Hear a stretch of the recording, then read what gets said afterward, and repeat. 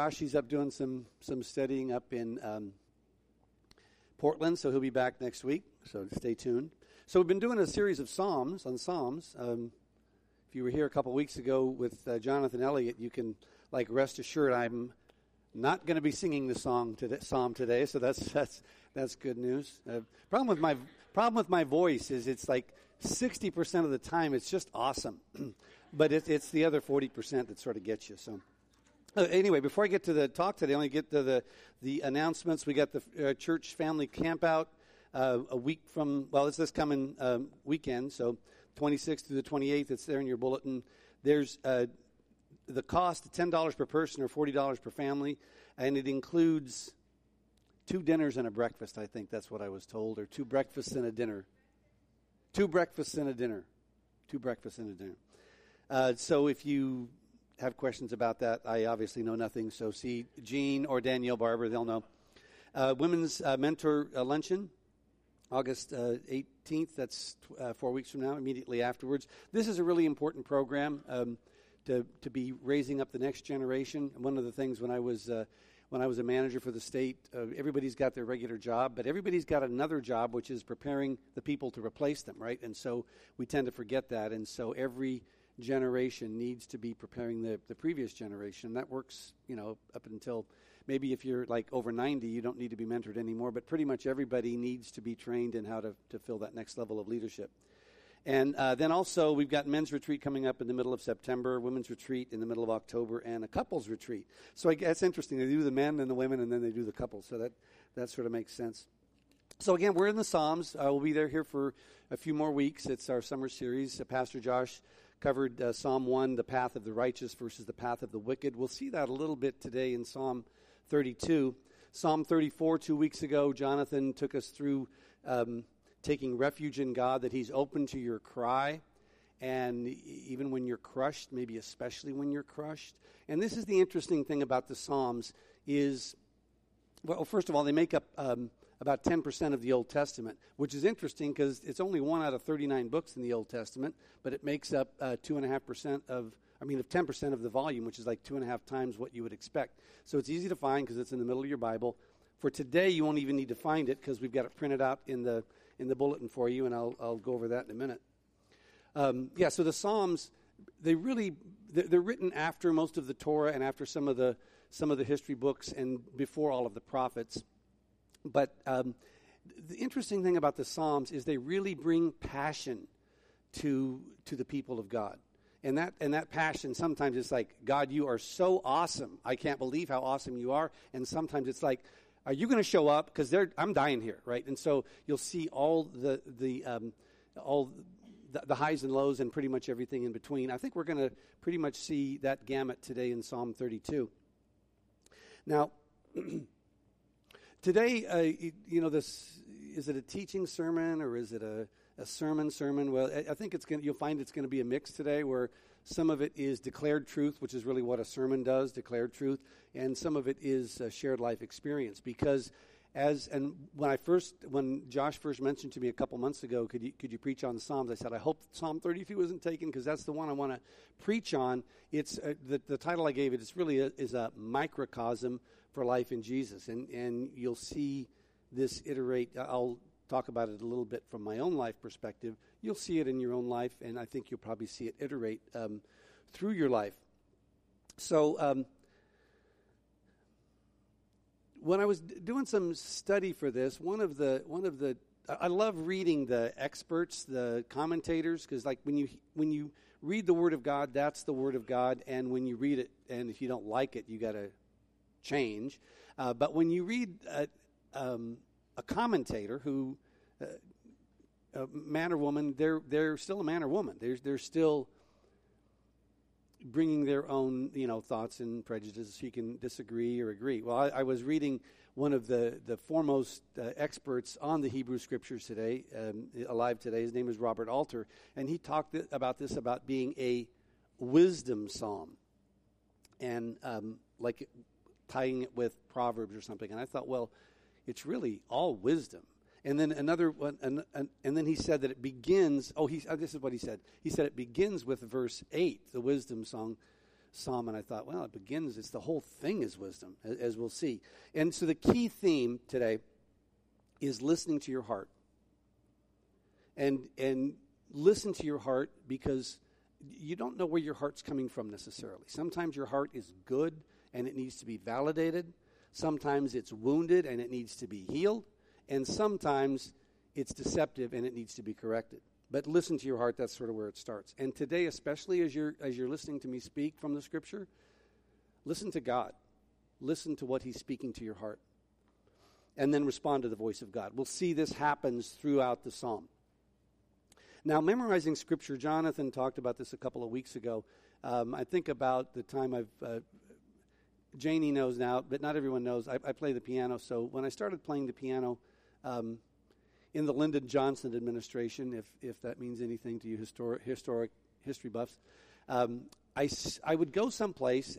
All my family knew I could play now, and I could play decently well, considering I'd only been studied a few months, and so they'd always ask me to play something, and I would go, and I'm thinking, I can't play something. To a non-musician, it looks like magic. You sit down and you play something, and my grandmother made it look like magic. Well, it's not magic, right? Try practicing for a few thousand hours, then it comes naturally to you. But so I thought, okay, I'm going to start memorizing pieces. That way, I can, when I'm out and about, I can show what I'm learning and how I'm growing. So I did that, and now I'm to the point where I can play, for a few hours probably just by memory. But, it rarely comes up. It's not really an issue. But one of the things I learned, the value of memorizing, and this applies directly to the Scripture, the value of memorizing is it becomes a part of you. So no longer, once I memorize the piece, then it's the sheet music is no longer a barrier to me experiencing the music. And likewise with the Scripture. When you memorize it, it becomes a part of you. Now, I got to say, I'm not a superstar in memorizing. I probably memorize maybe no more than 100 verses and maybe a dozen in Spanish, but still, and maybe 100 or so stories. But the fact that I've memorized a little bit, it always writes it deep on my heart. So the Psalms, like I say, in general, they bring passion. They bring poetry. They speak not just to your head, but to your heart. And that's a little uncomfortable sometimes for the Western mind, for the Western mind of a man in particular, because it's speaking to the heart. And so we can't always take the words literally because it's poetry. But these stories, and particularly the story today in Psalm 32, where we see it's sandwiched, it begins and ends with God's mercy and the joy of being a servant of God. And then it will go through this phase of despair and repentance and renewal and then power. We'll see that pattern as we go through it. Now, there's going to be a lot of questions today. I'm going to throw a lot of questions at you, many more questions than we can process, because I don't know what question is burning in your heart this morning. Maybe you don't even know yet, because maybe God is going to show you. I don't know. But as I'm going through the questions, just listen for the two or three that really jump out at you that God will be working with you in the next week. Again, Pastor Josh has mentioned, so as we're going through this Psalm series, be reading the Psalm in the morning that we cover today. So read Psalm 32 every morning, and then read Psalm 51 for next week. Read that every evening. It works good as an individual. It works good as a couple or as a family. So try that on, because it helps really ingrain it. Now, this Psalm 32 that has my attention so great, I will say it's not the first psalm that got my attention. Psalm 8 was the first psalm that got my attention, and it got my attention the first time I read it. Psalm 8 says, Lord, our Lord, how majestic is your name in all the earth. You have set your glory in the heavens. From the lips of children and infants you have ordained praise, because of your enemies, to silence the foe and the avenger. When I consider the heavens, the work of your fingers, the moon and the stars, which you have set in place, what is man that you are mindful of him, the son of man that you care for him? Yet you have made him a little lower than God, Elohim, and crowned him with the glory and honor.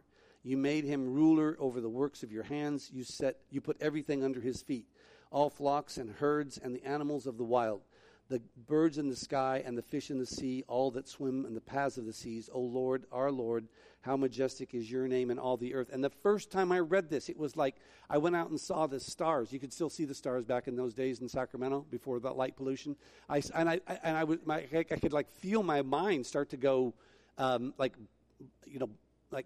if you're an electrician, like overload, because it's like, how far does this go? How big is God? And so that first reading, it just captivated me. And this is the beauty of the Word of God. It's like you can read it once, and it just like blows you away. And then there's Psalm 32, as I'll cover in a little bit. It's like I read that 50 times before it really, I really started to understand what it was saying fully. And maybe not fully yet. Maybe I'll read it, maybe I'll discover in another 50 readings that there's a whole other level there. So I'm going to read Psalm 32 for us now. So follow along because you've got it here. A couple of notes here. You'll see some red in there. I'm using the New American Standard, which we don't usually use here. It's very reliable and as reliable as any translation today. It's just not what we typically use here. We typically use the English Standard Version. The reason I use it is because the New American Standard, whenever the translator takes some liberty in the translation to make it readable for the modern ear, the English reader, they will add some words sometimes, and sometimes they'll switch things around a little bit, not to lose the meaning, but to actually help communicate to a modern audience, modern English audience. So what you see here, some of the stuff that's crossed out or where it's emphasized in red, that's where the literal rendering is a little bit different than you would see if you just look barely at a New American Standard, because and there's some meaning there that I got by looking at the more literal renderings, and I'll come to that in a bit.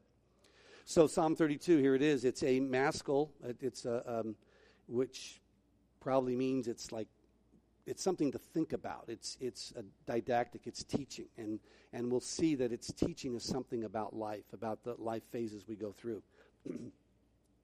How blessed is he whose transgression is forgiven and whose sin is covered. How blessed is the man to whom the Lord does not impute iniquity, and in whose spirit there is no deceit. When I kept silent, my body wasted away through my roarings all day long. Day and night your hand was heavy upon me. My life juices were turned into the drought of summer. Now, that word Selah means we're supposed to stop and think about it. And this is one of those things that we really get uncomfortable about, because, we're not supposed to have quiet. We're supposed to, move on to the next thing. But David, when he writes this, he wants us to know that this is something to stop and think about. When I kept silent, my body wasted away through my roarings all day long. Day and night your hand was heavy upon me. My life juices were turned into the drought of summer. I acknowledged my sin to you, and my iniquity I did not hide. I said, I will confess my transgressions to the Lord, and you forgave the guilt of my sin. Let that sink in. Therefore, let everyone who is godly pray to you in a time of finding out. Surely in a flood of great waters they will not reach him. You are my hiding place. You preserve me from trouble. You surround me with shouts of deliverance. I made that change later. It's more accurately shouts of deliverance. And here's the meat. I will instruct you and teach you in the way you should go. I will counsel you with my eye upon you. Do not be as the horse or mule, which have no understanding and whose trappings include bit and bridle to hold them in check, otherwise they will not come near to you. Many are the sorrows of the wicked, but he who trusts in the Lord, loving kindness shall surround him. Be glad in the Lord and rejoice, you righteous ones, and shout for joy, all you who are upright in heart. So there we have it. Starts with joy, ends with joy, and then in between you've got desperation, repentance, redemption, and power. And I've seen that cycle in my life. I'm going to share that a little bit with you in a minute. And I think you'll see that in your life, and I think we'll see it iterate throughout our life. So this first one, it's interesting to me. If you talk to a secular person, a lot of times they think, that stuff. It's like that church stuff, that Christian stuff. It's so like oppressive, and maybe we've given it a sort of a bad reputation. Maybe we give God a bad reputation sometimes. But this is not a faith of darkness and oppression. Joy is supposed to be at our core. That doesn't mean happiness is always at our core, because life is tough sometimes. But the freedom that we have in the forgiveness of God is something that we can't attain any other way. And one of the other things I love about the commentators is, one commentator said that this was a penitential psalm. Penance meaning something, some voluntary self-punishment as an outward expression of repentance for having done wrong. And I'm thinking, this is not a penitential psalm. First of all, I mean, I know some groups of Christians do penance, right? But I think penance, and I don't want to put down my Christian brothers, but I think penance is an unchristian thing. I should be sorrowful for my sin, and I need to turn around and turn to God, but like inflicting myself with some kind of outward pain because so I can make myself right before God, guess what? That's not needed. That's like not even of any value. It's only going to put me down, because Jesus makes it very clear. Paul says, therefore there is now no condemnation for those who are in Christ Jesus. For the law of the Spirit of life in Christ Jesus has set you free from the law of sin and death. Who is the one who condemns us? Jesus Christ is he who died? Yes, rather, who was raised, who is at the right hand of God, who also intercedes for us. Who will separate us from the love of Christ? Will tribulation or distress or persecution or famine or nakedness or peril or sword? Paul makes it clear, nothing can separate us from the love of God. Not because of some kind of random or painful torture I inflict upon myself, but because of the life and death and resurrection of Jesus. That's why this psalm, 1,000 years in advance, can sing of the great salvation of God. That's why it can end with the salvation of God, because we have great joy. So I felt this freedom early on. I was not raised, many of you know, I was not raised in a Christian home. I was raised, my dad was very anti-God, but I was raised in a greater Christian culture, partly in the community, but mostly with my grandparents. So I felt this love of God early on, even before I really knew how to internalize it. One of my earliest memories, going back to scripture memorization, one of my earliest memories of my grandfather, and one of my few memories of interaction with my grandfather, was he taught me when I was 3 or 4, he taught me to memorize John 3:16. For God so loved the world, he gave his only begotten Son, so whosoever believes in him will not perish but have everlasting life. 17 too, but that's not as big of a number. And then Matthew 6:33, seek first the kingdom of God and his righteousness, and all these things will be added unto you. So if you had to learn 2 verses of Scripture early on to base your life on, those would be two pretty good ones to start with. So I knew about God's love early on. I wasn't really super connected with God, but I never felt like unconnected to him too. I hadn't actually been redeemed yet, but I knew that love that my grandfather had for Jesus. He hadn't had that love for my dad, but he didn't have that love for my grandmother, but he had that love for me, and he shared that with me. So I grew up in this, went to church whenever I was with my grandparents, which was a few times a year, but always felt that Jesus was there, never doubted his word or doubt that he was there. But then when I was 11, just as I got ready to go into 7th grade, my brother sat me down. And my older brother was already a Christian. He had accepted Jesus and been baptized, and so he shared that in a pretty clear and direct way. And my brother isn't the kind of, he and I get along quite well, but he was always one of those older brothers that wanted to mother me. If you're a younger brother, you might have had that kind of older brother. Doesn't feel very good. But I knew that this was right, that I should connect with God. And so I went through the motions, I'll call them, of going forward at the next Sunday service, and then I was baptized a couple of Sundays later. And I'm going to cover the rest of my story in a few minutes. I didn't really come to a full commitment to God until 2 years later, and I often had wished that I had waited to be baptized until my complete commitment to God as I was going into junior high into high school. But recently, God had me write up the story of my life, and in that writing, I realized, oh, I see how things happen, because as soon as I received Jesus' redemption, which I had fully received it, but I hadn't internalized it. So from God's perspective, I was fully redeemed, but from my perspective, it really hadn't changed my life yet. Don't get me wrong, God had transferred me from the domain of darkness to the domain of light, clearly, but it hadn't changed me yet. I believed in God, but I wasn't really committed to Him. But what God knew, which I didn't know, which I didn't even realize till a couple years ago, is my life was about to go off the rails. Every way imaginable, my life was about to implode. And mostly out of my control, maybe all out of my control, but still, I was going to implode. So right after I became a Christian at the age of 11, my family went through a complete economic chaos. It's like we thought we were going to become homeless, and this is like decades before that word was even in our national vocabulary. So we're going to become homeless. My dad got a job elsewhere, which meant he wouldn't be at home. So now my beloved father wasn't around, and so that was unsettling for me. I changed schools, and so I was completely thrown into the just the confusion and frustration of junior high school at the age of 11. And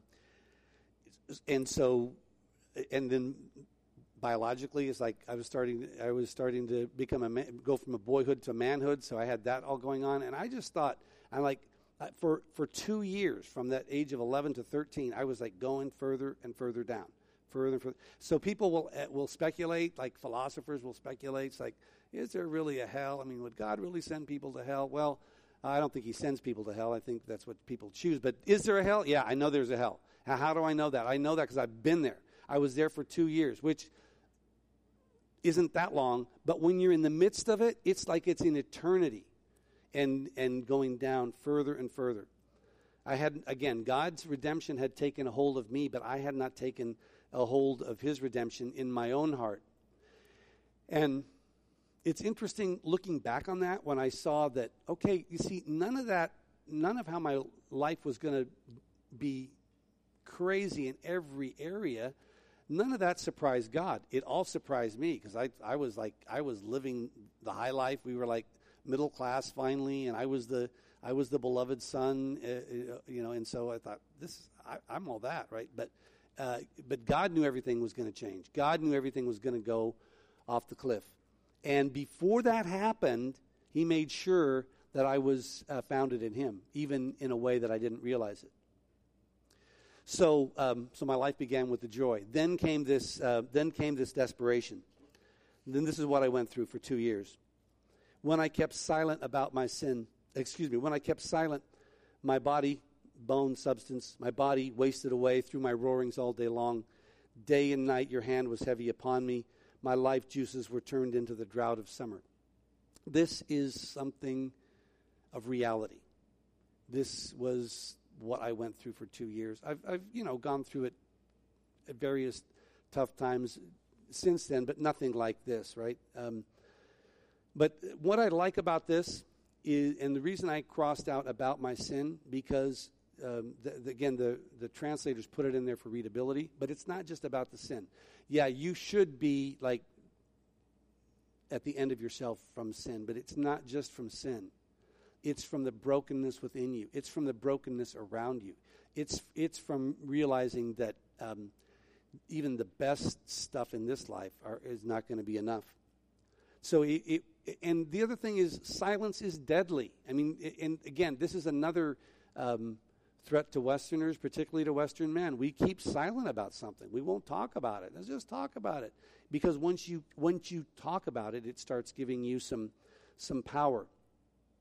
My life juices were turned into the drought of summer. I can't even remember what the New American Standard says there, but this phrase is the literal interpretation, and it sums it up so much, particularly for what I was going through. So I came to grips with the emptiness of my own heart. I finally listened to what my heart was saying. Can you hear what your heart is saying? Because if you can't hear what your heart is saying, it's going to be hard to hear what God is saying. Have you come face to face with the emptiness of your own soul? Have you come to grips with your own efforts not being enough? Because it's when you come to the end of yourself that you come to the beginning of God. And as I said, I have come to that in the dark night of my soul. And I got to say, I mean, some of my friends think I'm arrogant, but I was a really good boy. I was a good student. I was respectful. I was charming. And okay, some of that has gone away, but not all of it. But I wasn't doing anything I shouldn't do. And still, I could feel the clutches of meaningless surround me. Now, and I can also remember, because I was a good boy, but I wasn't a perfect boy, so I can remember getting into some trouble, and God, and that was like the one of those moments where God just He's metaphorically, but just barely grabbed me by the collar and shook me, and it sounds sort of aggressive, even almost violent, but what he was doing was he was scaring the hell out of me, because he knew what the path that I was starting to go down was not the path of his calling, not the path of my heart. And so there I was. I felt in the abyss, right? And to some extent I was there because I'm human. Some of the extent I was there because I was growing up, but a lot of it I was there because God was showing me in advance what it was going to be like to live without him and how I didn't want to live like that. But see, God didn't keep me there. God met me there. And I asked for God's forgiveness. Have you explicitly asked for God's forgiveness? Or if you have you accepted his forgiveness? Because I had technically accepted asked for God's forgiveness, but I hadn't, I hadn't really internalized it. And it's when I could internalize it. And this is why the speaking is important. This is why when I kept silent, I wasted away. Speak it, right? Speak it is when it gives you some power. And you start turning things around. Speaking brings truth. And I opened my heart. So I in the midst of that, I got so lost, so broken. And I couldn't tell anybody about it. So it was all my own private hell. I couldn't share it with anybody.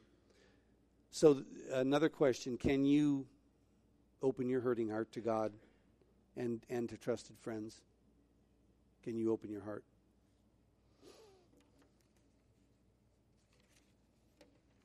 So the next phrase, the next couplet.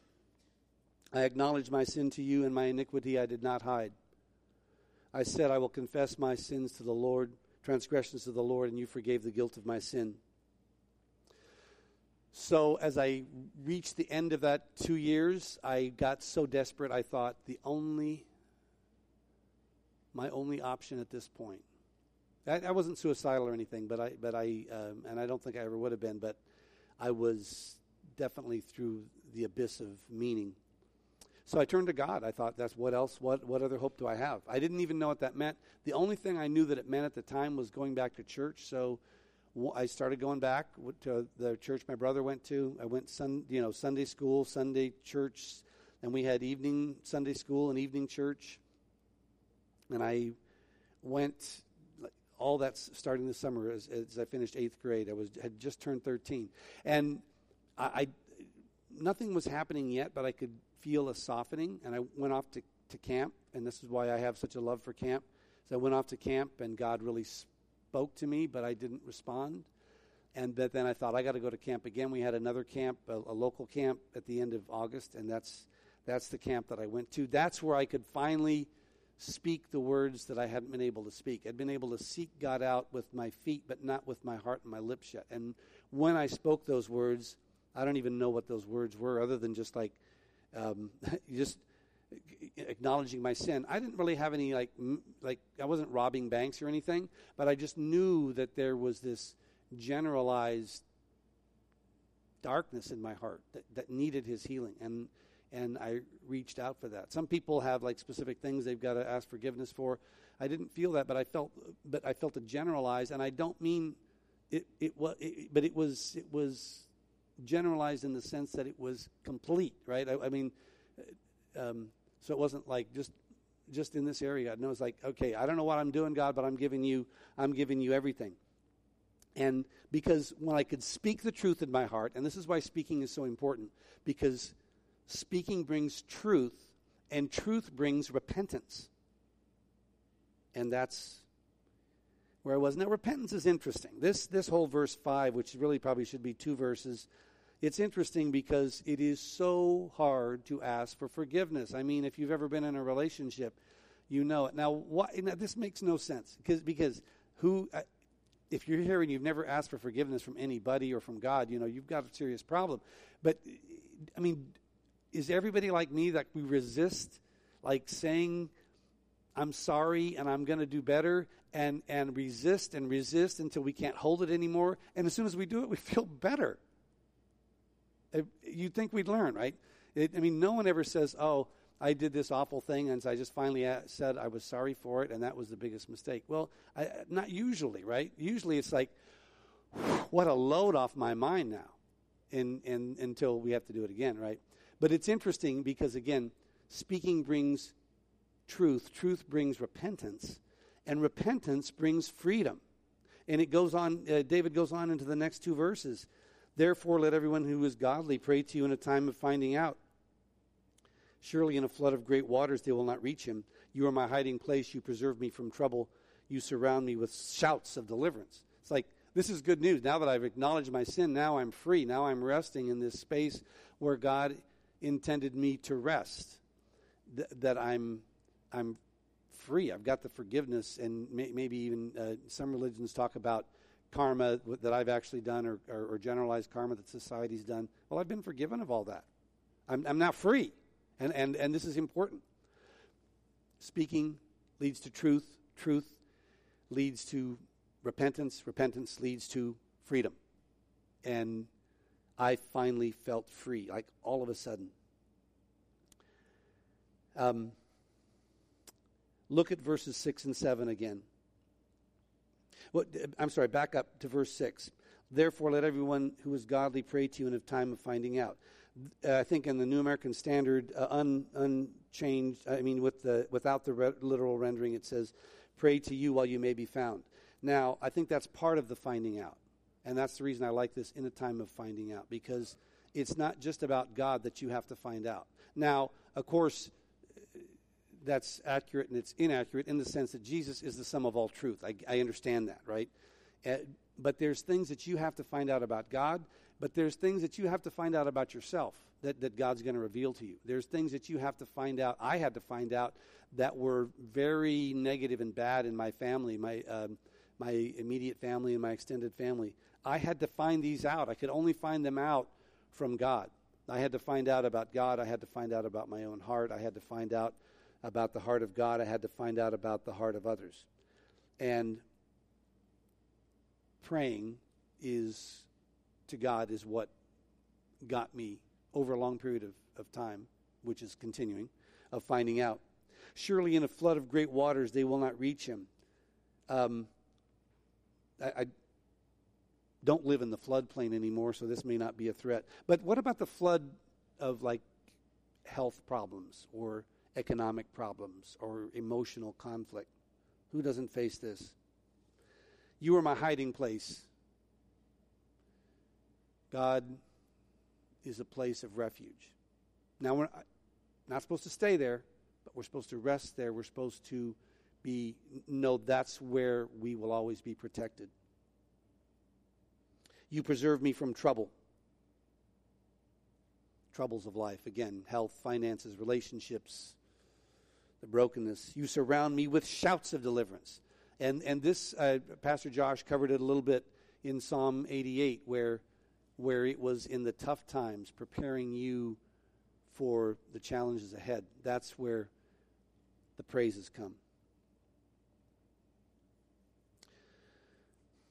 Speaking brings truth. Truth brings repentance. Repentance brings freedom. And freedom brings power. Because God is our resting place. And you can see this, for instance, when Jesus sends the apostles out in Matthew chapter 10. He sends them out 2 by 2. First, later on in Luke chapter 10, he'll send them out 2 by 2 in 36 groups. But in Matthew chapter 10, it's 2 by 2 in 6 groups. He sends them out. He says, don't worry about your food. Don't worry about where you're going to stay. Don't worry about the clothes. Don't worry, because you got your hands full going where God wants you to go and doing what God wants you to do.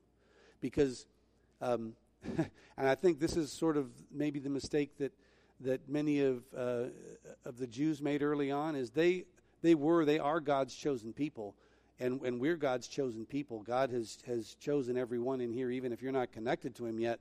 But he didn't choose you just to like pour his blessing on you, right? He did that. But he also chose you so that you pour his blessing throughout other people. So God loves you to love on you, and then so that you can go out and love on others. In Matthew chapter 10, that's what he does with the disciples. He said, don't worry about your food or anything else. Because you gotta go. You gotta move. You're not staying here. You're moving out to something new, and that's what God does in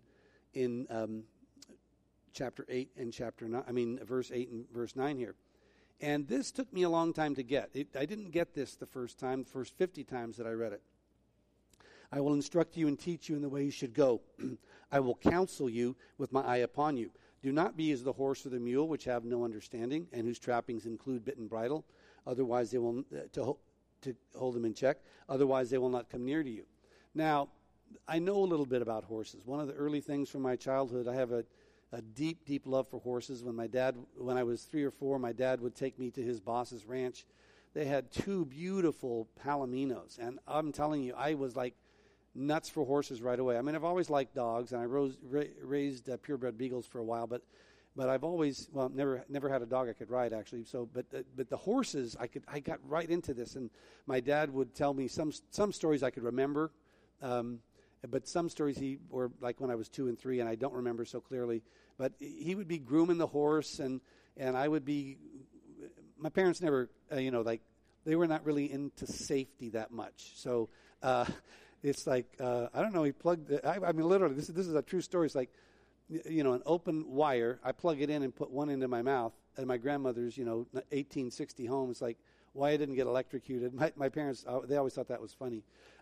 So here I am. So here I am at, the big horse, and it was a big horse too. And I'm not just saying that because I was a scrawny little kid. Big Palomino. I'm walking in and around him and through him, and my dad's grooming him, and I'm watching him feed him, and I'm thinking, this is so cool because the horse is eating oats. I mean, that's what I just had for breakfast, right? So I just love horses. And then we're riding. I'm riding Silver, who's the gelding, and he's riding Babe, the mare. And my dad's got me. I'm in the saddle all by myself, and I wish I had a picture of this because I was as small as a 3 or 4 year old could be. I mean, I'm still not that big, right? But I was really scrawny as a little guy. And I'm riding that horse, and I've watched enough Roy Rogers and Fury on TV to know how to get this horse to go. I mean, my legs, can't kick the sides of the horse, the loins of the horse to get him going, but I can go. Now, Silver can hear that, but my dad can't hear that. And so Silver would start catching up, and he would say, "Get back, horse!" And so it was so funny because I'm thinking my dad has no idea what's going on, but I'm this little 40, 50-pound kid, and I'm controlling this massive horse. Loved horses, and so it was like took me, but it still took me 50 times to read this scripture to think. I'm thinking every time I read it for the first 50 times, oh, God wants me to be responsive. God wants me. He says this, and I don't like slow down. I don't like question him. I don't I like respond as soon as he wants me to move, which, by the way, is a good idea, right? So the scripture isn't saying you don't have to respond to God. But then I realized, well, a well-trained horse is very responsive. If you don't know, if a horse is rein trained as they should be, all the rider has to do is lean the rein on the right side of the neck, and the horse will turn to the left. Or you put the reins on the left side of the neck, and the horse turns to the right. And so then it dawned on me, Scripture isn't talking about being responsive. It's pointing us to the way a horse is trained, which is through fear. God does not want us to be fear-based. Now, you hear some talk about the fear of God, and I think it's mistaken. In that same Matthew chapter 10, Jesus talks about fear. He says, don't be afraid. I'll read it here in Matthew chapter 10, verses 26. Because he knows he's sending these guys out. These guys that are probably, older teenagers, maybe in their 20s. They're learning at the foot of this great rabbi. They, for the most part, don't know he's the Son of God yet, but they know he's a great rabbi. And they're just going to soak up that learning for the next 10 or 20 years, and then maybe they can do something. He says, no, you're going out. You're going out and you're going to share the word. And so they're sort of scared, and they're young, and they're going to be speaking these words to older men. And in an honor culture, that's a really big deal. You can't just go up to an elder and start telling him what's up. You just don't do that. So he says, therefore do not fear them, for there is nothing concealed that will not be revealed, or hidden that will not be known. What I tell you in the darkness, speak in the light, and what you hear whispered in your ear, proclaim upon the housetops. Do not fear those who kill the body, but are unable to kill the soul, but rather fear him who is able to destroy both body and soul in hell. Okay, this is the danger about stopping and reading just one verse, right? It says, don't fear those who can kill the body, fear him who can kill the soul. And, of course, that's only God. But Jesus doesn't leave it there. He says, immediately, are not 2 sparrows sold for a cent? It's probably actually less than a cent in our monetary system. And yet not one of them will fall to the ground apart from your Father. But the very hairs of your head are all numbered. So do not fear, you are more valuable than many sparrows. So if we summarize what Jesus is saying, he said, don't fear the person who can kill your body. Fear God who can kill your soul, but don't fear him because you're more valuable than you can even imagine. So it's not that God wants us crouching in fear any more than a good father would want his kids crouching in fear, right? He wants us to respect him. He wants us to respond to him. He wants us to be fully empowered, because once you have a proper fear of God, then you are fearless. I mean, the apostles show this. We studied that a couple weeks ago in Acts chapter 2. These guys that were crouching in fear, thinking maybe they're next, and then when they see Jesus raised from the dead, they're still fearful. When Jesus sees them in John chapter 20, he says, don't be afraid, just because you're seeing a resurrected body. He says it twice, don't be afraid, receive the Holy Spirit, then forgive. It's like this fear is so natural to us, and it's so ingrained in us. God doesn't want us to be afraid. Because he knows that fear is what's going to hold us back. So, speaking leads to truth. Truth leads to repentance. Repentance leads to freedom, and freedom leads to power. That's really what I learned from this psalm, and it took a long time. God does not want us to be motivated by fear. So, when you hear the voice of God, now, when I say hear the voice of God, let me be clear also, I have never audibly heard the voice of God. As far as I know, it's possible. I think I know people who have audibly heard the voice of God. I've never heard it. If I do, I will not be. I might be shocked, but I won't be surprised.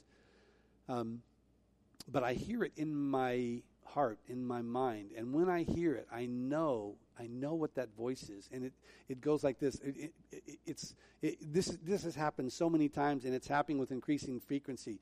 I'll get this idea. By the way, if that voice tells you to rob a bank or go steal that old lady's purse, it's the wrong voice, right? Clearly. But when that voice is telling you to speak words of encouragement, lift somebody up, tell your brother how much you love them,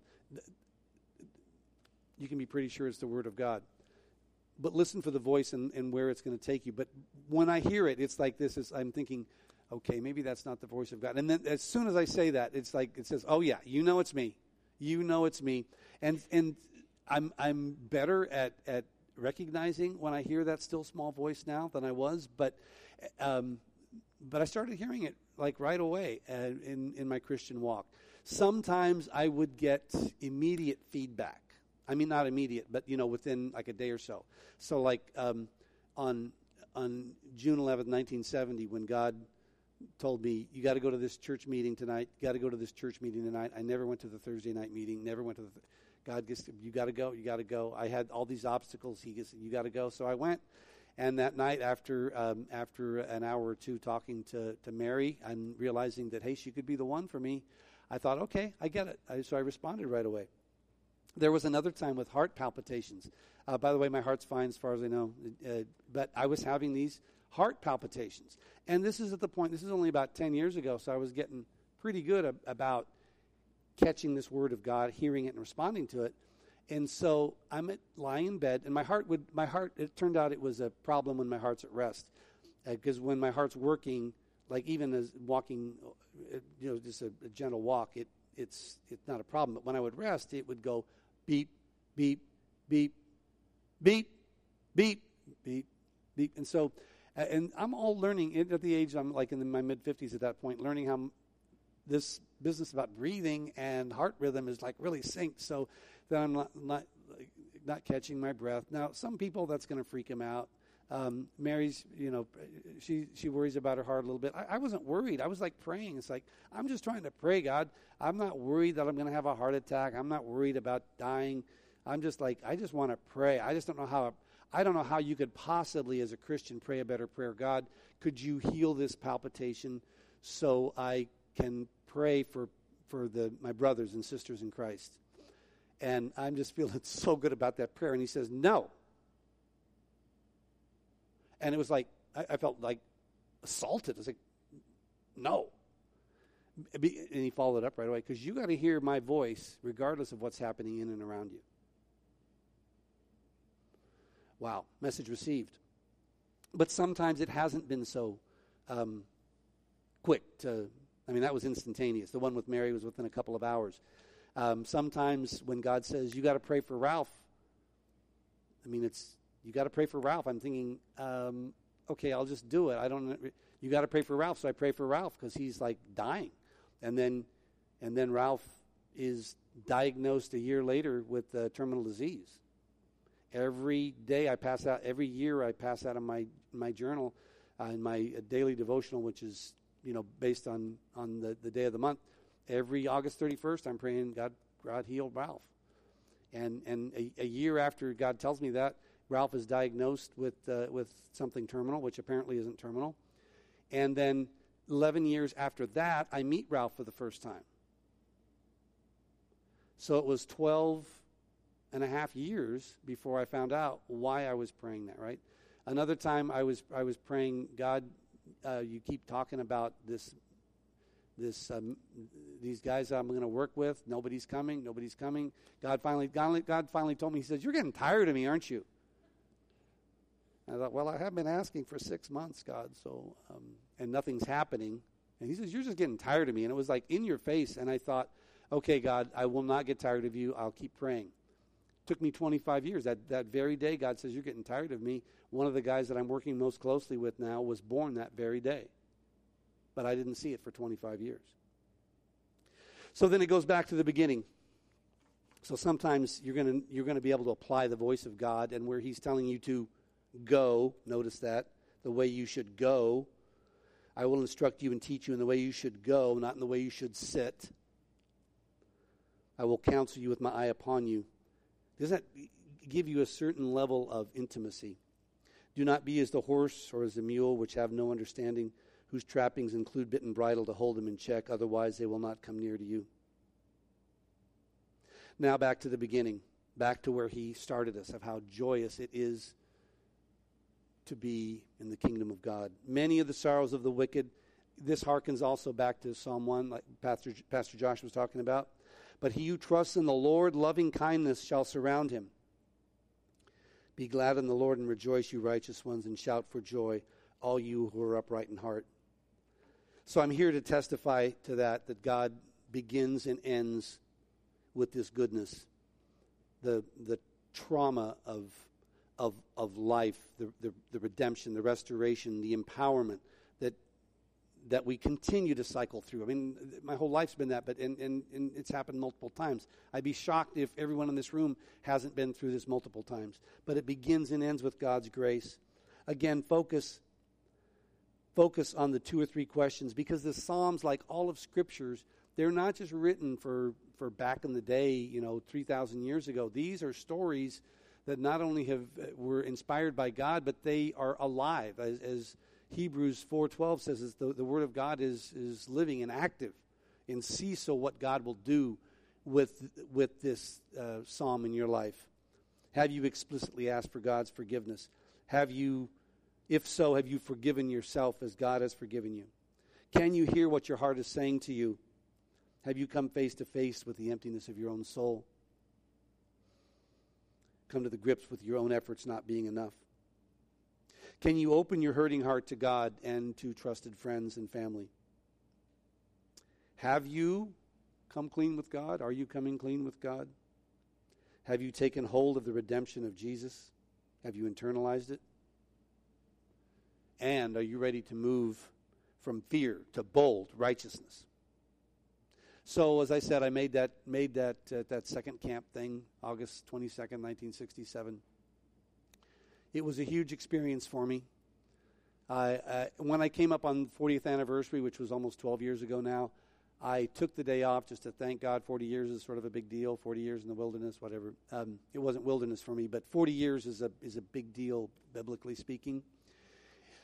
And so I wrote down my experiences from that day, from so long ago, and I'm gonna. It's been the single most important day that has made me the man that I am today, the man that I will be for all eternity by the grace of God. And I brought this short piece to share with you.